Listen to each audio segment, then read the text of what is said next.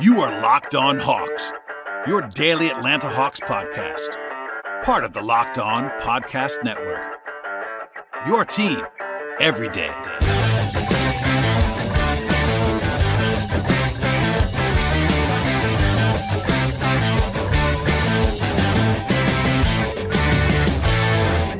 Hello, friends. Welcome to episode 1356 of the Locked On Hawks podcast.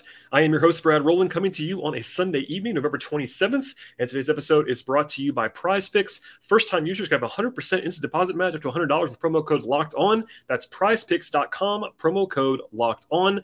And today's episode is going to be myself diving in to what became a pretty frustrating loss for the Hawks at home against the Miami Heat. Final score in this one, 106-98. The first time all year the Hawks did not reach 100 points. That's sort of an arbitrary number, but it does tell you a little bit about the offense in this game. It was pretty rough along the way. The Hawks did lead this one by 9 at the halftime break, by double digits at different times throughout this one. But from the third quarter on, it was all Heat, and certainly a lot to discuss, including what was some pretty interesting adjustments from Miami that were not matched by Atlanta. We'll talk about that at the end of the podcast as well. But generally speaking, the Hawks losing these two games in succession. If you missed it, I did a full breakdown. I'm sure not everybody was excited to listen to that one, but of the loss on Friday to the Houston Rockets in maddening fashion.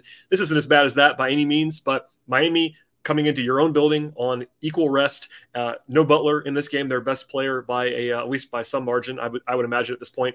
And the Hawks being in control for part of this game and then not be able to close this door. So they're now 11-9 on the season. It's not a complete disaster. They're on pace for, a playoff caliber run this time around, but certainly not what you wanted to see from the Hawks if you are a Hawks fan on this evening as the new week is beginning and the Hawks hit the road for a quick turnaround, actually, as they hit the road play on Monday in Philadelphia. So we'll get into the game now. Miami came in actually struggling a little bit. They're actually 9-11 this season. They were number one seed in the East last year, but they've had some injuries. Jimmy Butler, of course, being at the head of the list, but they've been below average offensively this year. They are always well coached and very good defensively. That's been the case all year long, even though they're not been totally elite this year. They are really good at creating turnovers and preventing free throws. The Hawks did a pretty good job actually in those spots, but it was got everything else for in this game. Injury-wise, the headliner of the day for Atlanta was Capella being out for the second straight game. Nate McMillan said at practice per Lauren Williams at the AJC on Saturday that the tooth had been bothering him for a few days before actually Friday's game even happened. He was listed as a game-time decision, according to McMillan, coming into the day. I'm not sure how that would be the case for someone who's dealing with dental issues, but who knows? The Hawks not giving a lot of information on that. I am not someone that's going to be poking and prodding on that particularly. I understand that it's a little bit strange to have a guy miss 2 games with dental issues, but my general rule, especially for guys who have proven to be competitive, guys who like to play and like to win, is that if Capella thought he could play, he'd be out there. So I saw some criticism of him not playing. I'm not going to do that. I think that obviously he would like to be out there, and the Hawks want him out there. So I'm sure there's a lot of pain involved there, and we'll leave it there for now. But the Hawks were better in certain ways without Capella. Obviously, Friday, it was a disaster without Clint. That's a kind of full stop, and I talked about that at length on the show after the Rockets game. They did better in this spot on the glass and other places defensively without Clint, but he's certainly a very, very, very valuable player, and that was on full display over the last 2 games as he's been out. On the Miami side, the Heat are always pretty ridiculous in my mind with injury reports. If you were following the playoff series last year, the Heat were listing like most of their roster on the injury report every game. That was the same in this one. The Heat, before tip-off, had 11 guys on the injury report, most of them as probable or questionable. Ended up with 4 guys out, Jimmy Butler being the most prominent, but Duncan Robinson, Victor Oladipo, and Amari Yurtseven as well. So just a little bit of a tangent there, but Miami is so very weird with the injury reporting, but Butler was out. The Hawks were favored, though, at tip-off. The Hawks were 4-point favorites. They were 5.5 in the morning. It kind of came down as Clint was out, etc. But the Hawks were, as I think they should have been favored in this game at home, and not able to hold serve and cover that number or even win in their own building. As for the game itself, and as I said before, the first half was really a lot better than the second half, and the ball movement was pretty good in the first half. After the issues with stagnation in the fourth quarter, in particular on Friday in Houston, the Hawks were moving the ball much better. Trey had a nice, I would say, gorgeous left-handed pass to John Collins for a dunk on the first possession of the game. A couple of catch-and-shoot threes in the early going from Collins and Hunter. Collins had a great defensive possession against Bam Adebayo that forced a turnover. The Hawks weren't like making all their shots inside the arc, but they were shooting the ball from 3 in the early going. And I thought they did a good job defensively, rotating in space defensively. It was 14-13 at the first kind of timeout situation, and neither team was like flying high on offense. But the Hawks had their biggest run of the game near the end of the first half an 11-2 run to go from up 1 to up by 10 with threes from Hunter and Collins in there. I think I mentioned that a second ago as well. But Trey actually gave Collins some pretty clear encouragement after Collins made that three. He's been struggling mightily for three-point range, obviously. But the Hawks in this game, as crazy as this might sound if you saw the full box score, the Hawks were 5 of 7 from three to start this game. Unfortunately, they were 5 of their next 29 from three after that. Rotationally, there was a pretty clear tweak in this game. AJ Griffin was the first sub. That's pretty normal for the Hawks, but he came in for DeJounte Murray.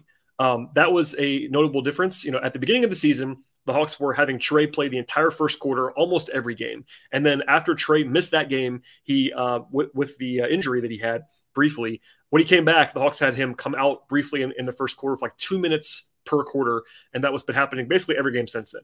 But this time around, Trey played the whole first and the whole third, and that was back to their original rotation coming into the season. Then the other curveball was that it was Trent Forrest in the Aaron Holiday role. His first minutes of the season in terms of rotation stuff for Forrest, honestly, I thought he played quite well. Obviously, it's pretty low ceiling play. Trent Forrest is not exactly the guy that's going to do a ton for you on offense, but I will say I didn't have a problem with this at all and said as much in the moment. Part of that is Aaron Holiday has been struggling mightily. Nate did say he's been giving them good stuff. I think Aaron has had some nice moments this season, but for the most part, the last few games have been pretty ugly.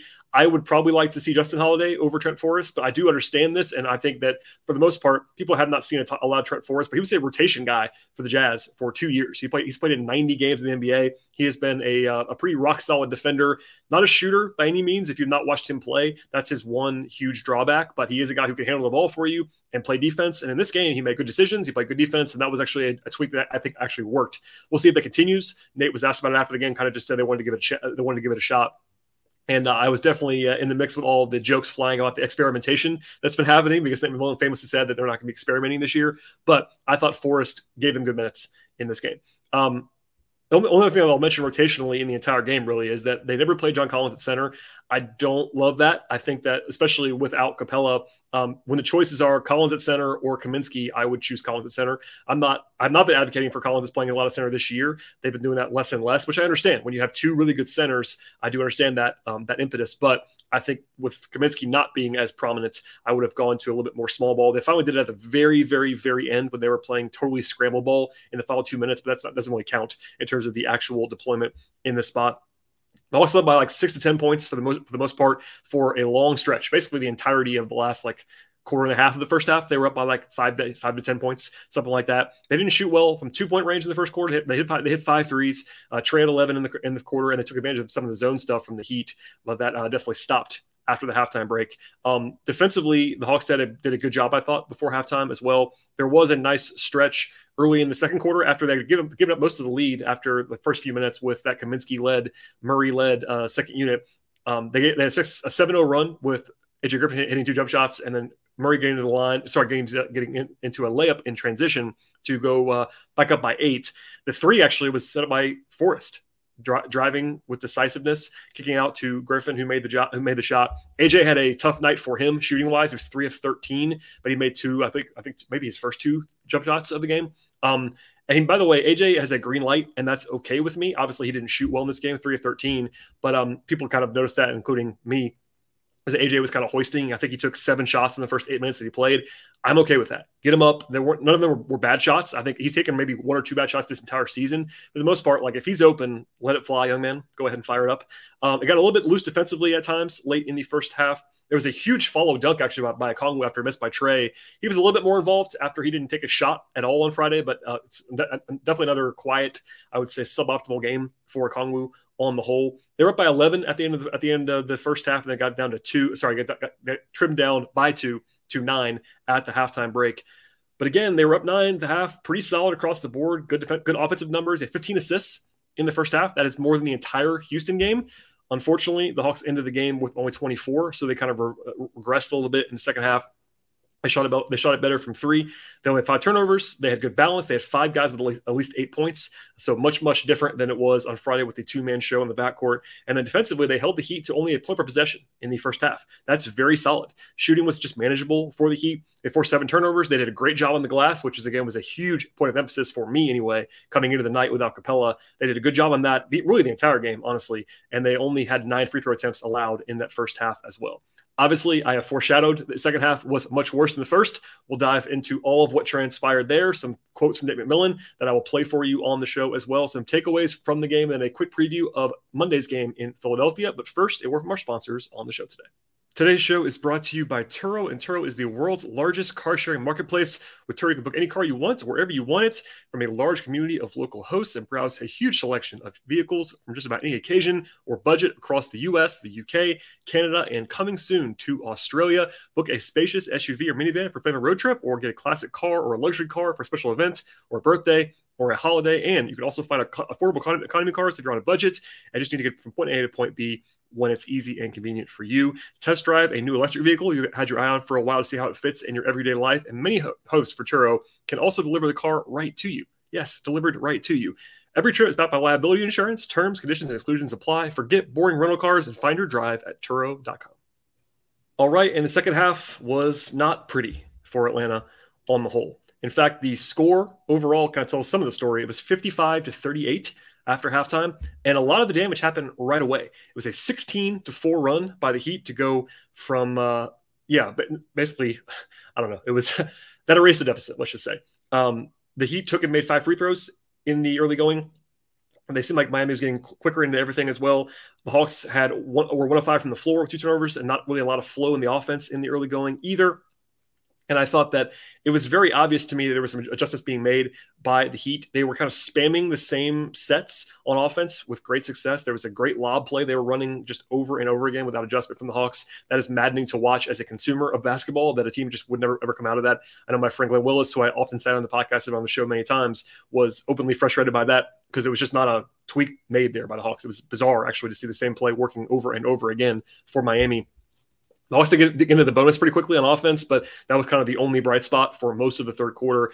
They were down by 5 by the middle of the quarter with a timeout, and the Heat had 26 points in the first 7.5 minutes of the quarter. Now, the whole game numbers look totally fine for Atlanta. We'll get into that later on in the show with some broad takeaways from the night, but that stretch of 7 or 8 minutes in the third quarter was just deeply bad defensively for Atlanta. The Heat were 7-7 at the free throw line in that stretch, and 9-12 from the floor, 1 turnover. They were getting easy looks over and over again. I thought DeJounte Murray had a particularly rough stretch defensively. He wasn't the only one by any means, but you want to see him be a positive. He was not a positive in that run. Trey was also struggling as well at the point of attack. They were down by 7 and then also went back to Frank Kaminsky once again. I will say Kaminsky made 2 threes, so that was kind of all you can ask him to do. But even with making 2 threes, Kaminsky was a pretty strong negative in that stretch, defensively, on the glass, etc. Missed a layup that was point blank in the middle of that. So that's part of it. Trey did have 13 assists at that point, which matched the season high. He ended up setting a new season high in this game, but that was all through basically the body of 3 quarters. And it was a really, really bad quarter in general for the Hawks. It was 34-21. That tells the story. It could have been even worse than that. Miami kind of cooled off. But for that quarter, they had 11 assists in a quarter. They were 60% from the floor. And again, just kind of spamming the same sets and the same actions. That will definitely frustrate you in a hurry. On the Hawks side, the shooting was really rough. The team was 6 of 20 from the floor. That's really tough. And how about this? John Collins was 4 of 5. The rest of the team was 2 of 15. So it was definitely not great on either end of the floor in the third quarter. And while the fourth quarter wasn't quite as bad on defense, actually, I thought it was actually pretty solid defensively in the fourth quarter. The offense just, again, for the second straight night, had nothing happening in the fourth quarter. And actually a nice bucket by Trent Forrest on a high arcing teardrop kind of floater to get the lead down to 3 for Miami. But then that was the last bucket the Hawks had for like almost 4 minutes. There was a really bad sequence that had Kaminsky turnover and a layup in transition. Nate called timeout. That was a rough stretch for Kaminsky again. That timeout didn't really help either, because then after that, they went empty on 3 trips in a row offensively with a shot clock violation, and then Okongwu got blocked by Caleb Martin at the rim. And then Miami hit back-to-back threes, and it was a 10-0 run by the Heat. So after that Trent Forrest floater, 10 straight from Miami, and that really is when the game ended. Now, the Hawks had a chance after that. I don't want to mislead you. The Hawks were still in the game, but if there was a stretch of the entire game to circle, that would have been it, that 10-0 run. And by the way, it was a 46-24 extended stretch for Miami. That is how you lose games in the second half of a contest. Fortunately, Miami missed some shots, but it might have been worse, honestly. But it was they were down 4-14 at one point. There was a nice putback done by Collins, but that was kind of it on that. They got it down to 9 with 4:22 to go, and after a timeout, they were in the game at that point for sure. Bam had a genuinely amazing dunk that I want to at least say something about. That was an awesome play by Bam. And he was really good in this game, by the way. Bam is not always the most assertive guy, but he was taking it to the Hawks. 32 points for Adebayo. He was the best player on the floor in the game, I thought. Anyway, Trey missed a floater. He actually had a layup to go up by 13. And I flagged this because Max Strus had literally a wide open layup that he missed. And if the Hawks had won this game, which they obviously did not do, that would have been a huge point to circle. But the Hawks had a chance to get down to 7 at one point because Murray had a 3-point play plus a technical foul on Kyle Lowry and a chance to get it down there. Murray missed the free throw, but still down by only 8. It was back and forth. It was a really bad hero ball, like 30-footer from Trey, down by 8. And it looked like it were pretty much going to be it when Lowry hit a free on the other end of the floor. That called a timeout. But on replay, during the stoppage, it was just an official review. And they called Lowry out of bounds. So it went from down by 13 in theory to down by 10. So the door was still kind of open and the Hawks scored right away. Collins scored to get down to 8. There was some life there and they finally went to Collins at center trying to catch up and play more offensive. They used AJ as the spacer in that stretch. And they had the ball 3 different times down by 8 in the final 2 minutes. Now, obviously, you're a huge underdog at that point, so I'm not saying that they were supposed to win or anything like that, but they went 0 for 3 in those possessions. Griffin missed 2 jumpers. Murray took a really bad 3-pointer, and that was the end of that. So anyway, I have plenty of stuff to kind of share with you about all of what transpired in the second half. We'll start here. I'm actually going to play the audio for you from Nate McMillan. The first question he got in the postgame from Lauren Jabara of Valley Sports Southeast was about the offensive struggles and what Miami did defensively in the second half, and this is what Nate had to say about that. I mean, they did what they normally do. They changed their defense. That's the way they've been playing. And what we have to do is our guards got to make sure that we get down there, we get organized and get to our spots and run our sets. I thought they caught us a couple of times without a balanced floor, and just that zone became a stop sign. It can't become a stop sign. I thought we did a pretty good job in the first half attacking. Just attack the gaps, make 2 play you. You play from inside out. And the second half, it became a stop sign. And we're trying to run maybe a zone offense, or we just wasn't aggressive enough. You got to be aggressive against that. Our man and our zone sets will work against that. Not really a satisfying answer, but it's also true. Miami did a good job defensively. They do what they do in a lot of ways. They're really well coached. Spoelstra against Nate has been a mismatch for a long time. I am not someone, just broadly speaking, that comes on this podcast or on Twitter all the time and just talks about someone being outcoached. In fact, I think that's something I rarely ever say directly in that way. I thought Nate got pretty well worked in the second half of this game by Spoelstra with the better roster available the Hawks did in this game. Now, Nate has struggled against Spo in the past. The playoff series was not all on Nate by any means. Trey was really bad, et cetera, and the Heat were just better. But Nate did not have a lot of adjustments in that series. Dating back to Indiana, he had trouble against Miami too. So maybe it's just a matchup thing, but it was tough to watch in some respects. And that's what he had to say. I want to at least give you the opportunity to hear what he had to say from the horse's mouth. But the offensive rating for the game was really gross, and it was worse in the second half. So they had a 98 offensive rating against the Jimmy Butler-less Heat. So Miami's personnel is fine defensively. Bam's really good, but they're still, without Jimmy, they're playing guys who are gettable on defense. Miami is good defensively even still, but that's a really bad number against anyone, really. They shot 31% from the floor and 3 of 19 from 3 after halftime. And by the way, Frank Kaminsky was 2 of 2 from 3. So everybody else was 1 of 17. That is really tough. And the number one craziest stat of the night, the Hawks had a 79.2 offensive rating after halftime. For those of you who may not know that number necessarily out of the air, the Hawks are usually in the 110 to 115 range. The league average is like well over 100. So to have 79 points per 100 possessions is really, really, really bad. And that happened for the Hawks at home in a game they needed to win. For the game, the numbers were better, but it was still not good. 10 of 36 from 3, 40% from the floor. They did have 12 turnovers in the game. That's a totally fine number. In fact, it's a really good number. They won the glass. Now, it's kind of crazy because if you asked me before the game started, all right, the Hawks win the glass, and they have 12 turnovers in the game, and they shoot 18 of 19 at the line, and they hold Miami to 17 of 19 at the line.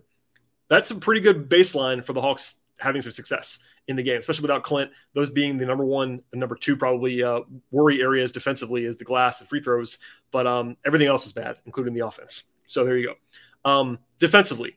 Now, They had a 108 defensive rating in the game, and that's actually good for the Hawks. That's above their average, better than their average, I should say. And Miami, sans Butler, they're not fantastic on offense by any means, but if you offered me that pregame and just said, all right, on behalf of the Hawks, you can have a 108 defensive rating against the Heat in this game. Would you take that now or play out the game? I would say, yes, please sign me up. And the Hawks did that and then lost the game. So it's a really solid number, but the first half and second half were different stories. I gave the stats earlier about the first half, but in the second half, the Hawks had a 114.6 defensive rating. Now that's pretty bad. Now in the third quarter, which we talked about before, about the Heat spamming over and over again the same play, the Heat had a 126 offensive rating in the third quarter. That is very bad. I'm actually going to play one more clip now from Nate. It's actually a shorter one, but he was asked about the third quarter and the defense, and this is what they had to say about that stretch. Well, they heard us with the same play. We didn't cover that play properly, and we didn't make adjustments to the same play. I think they got maybe 6-8 points off of the lob.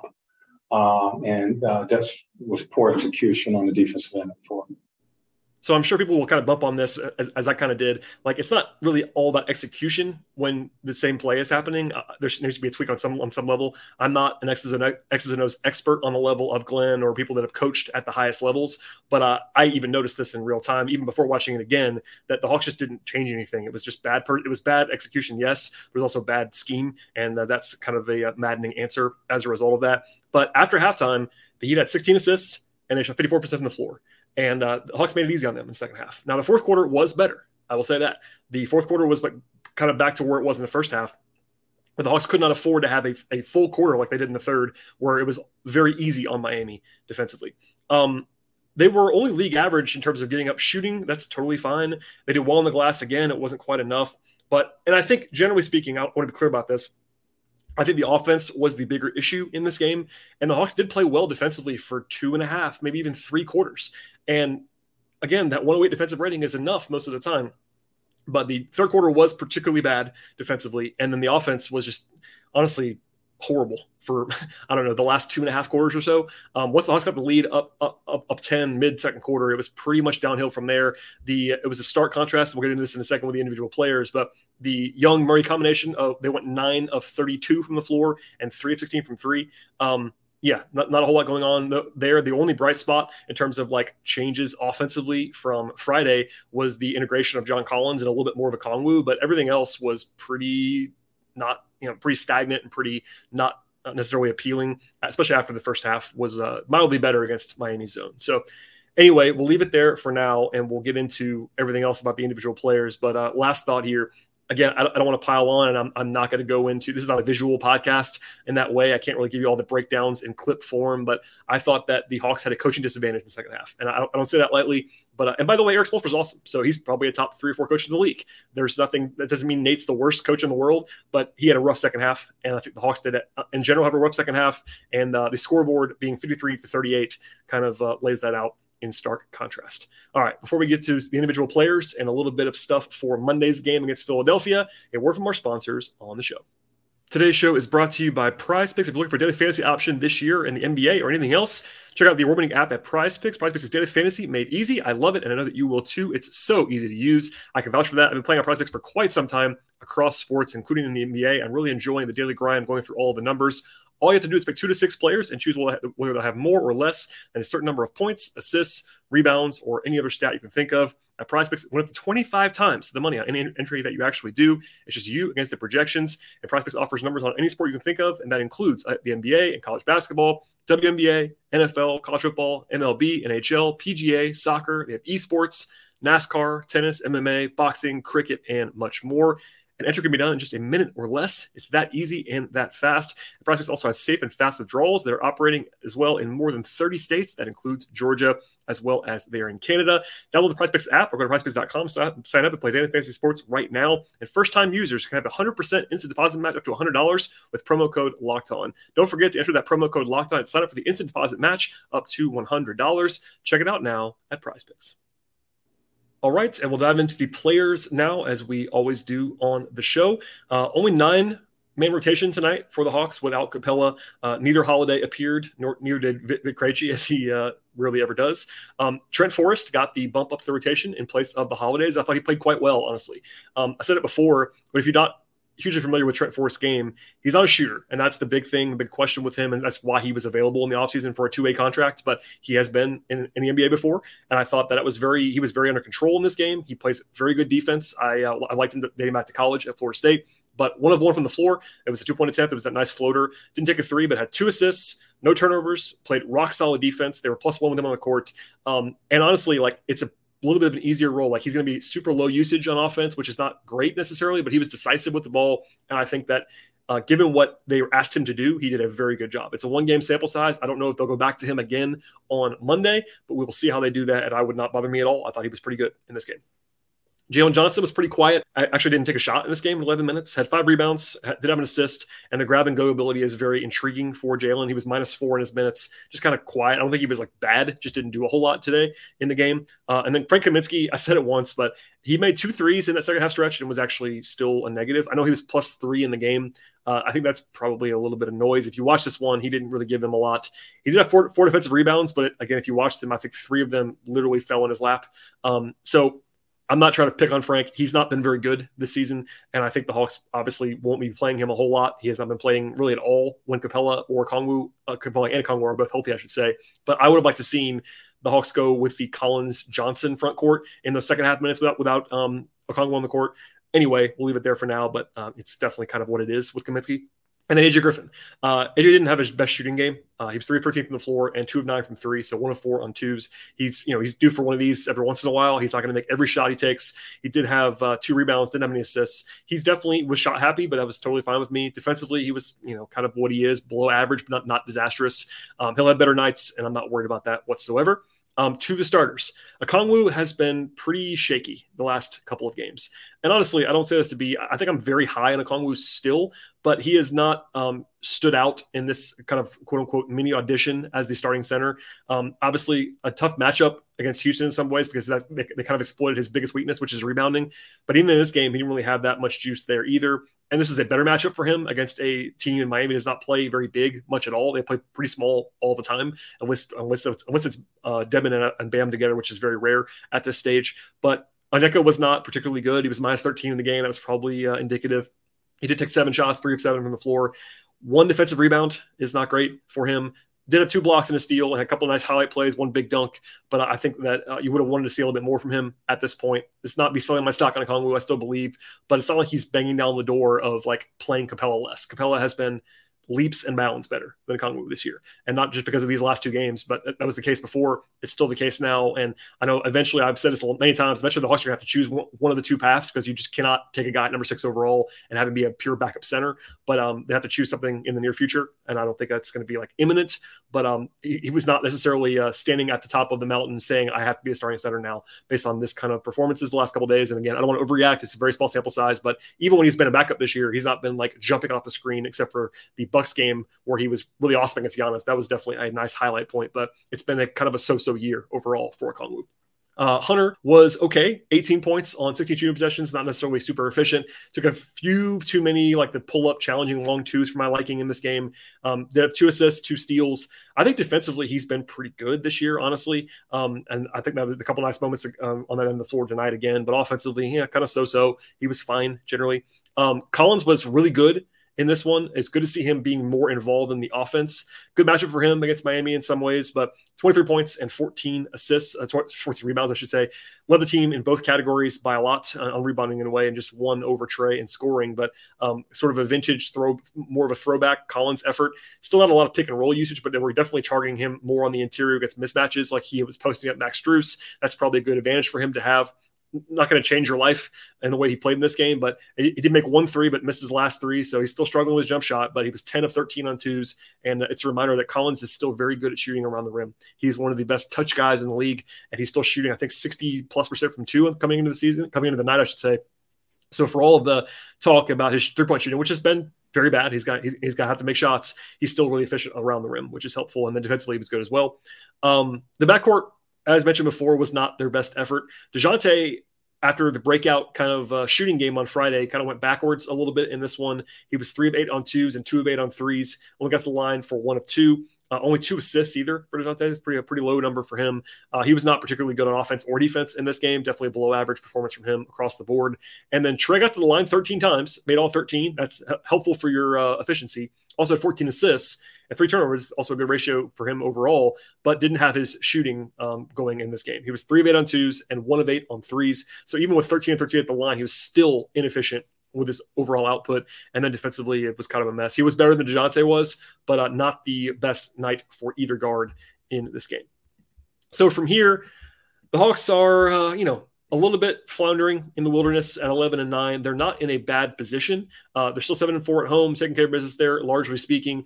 And, they're on pace for, through 20 games, 45 wins. That's below where I thought they were going to be, but that's not like a full-on disaster mode. It could get ugly if they don't start winning quickly. They have a challenging game on Monday that we'll talk about in a second. And then they go to Orlando on Wednesday. But definitely a hiccup over the weekend. Not what the doctor ordered in terms of not only 0-2, but the way they lost these 2 games. Friday was an embarrassing collapse. And then tonight, a game that they should have won in my mind. The Hawks were favored for a reason. They were the better team on paper. They had a better roster available. Even without Capella, I think the Hawks were still more talented than the available Heat without Butler and Duncan Robinson. So, and you're playing at home. So all that said, not a total disaster loss, but one that's certainly frustrating to watch after the way the first half played out. From here, it's a back-to-back for the Hawks. So hopefully you are ready to watch some more basketball in a hurry. It's they play on the road against Philadelphia. It's a 7 p.m. start, so an early tip-off, not quite as early as it was on Sunday. It's also an NBA TV game, so if you're out of market and want to watch that game on that platform, you definitely can. Philly had to play tonight in Orlando, so no advantage for Philadelphia travel-wise. Actually, the Hawks actually have to travel a shorter distance than the Sixers do, but the Sixers went on the road to Orlando and beat the Magic by 30 points without Embiid, Harden, or Maxey. That's an interesting result. I didn't watch any of that game. I was at the Hawks game, but that's definitely weird.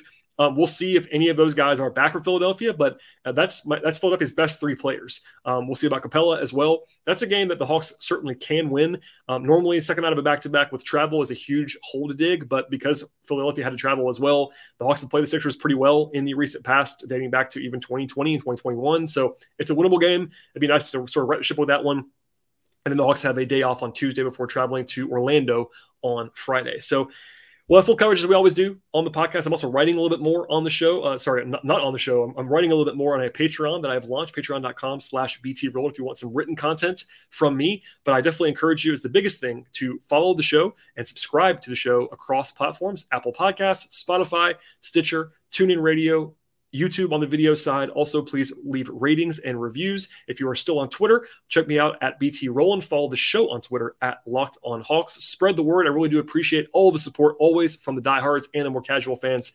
Bring them all on. Come one, come all. Really do appreciate all the support on the podcast. And we'll see you guys after the game on Monday.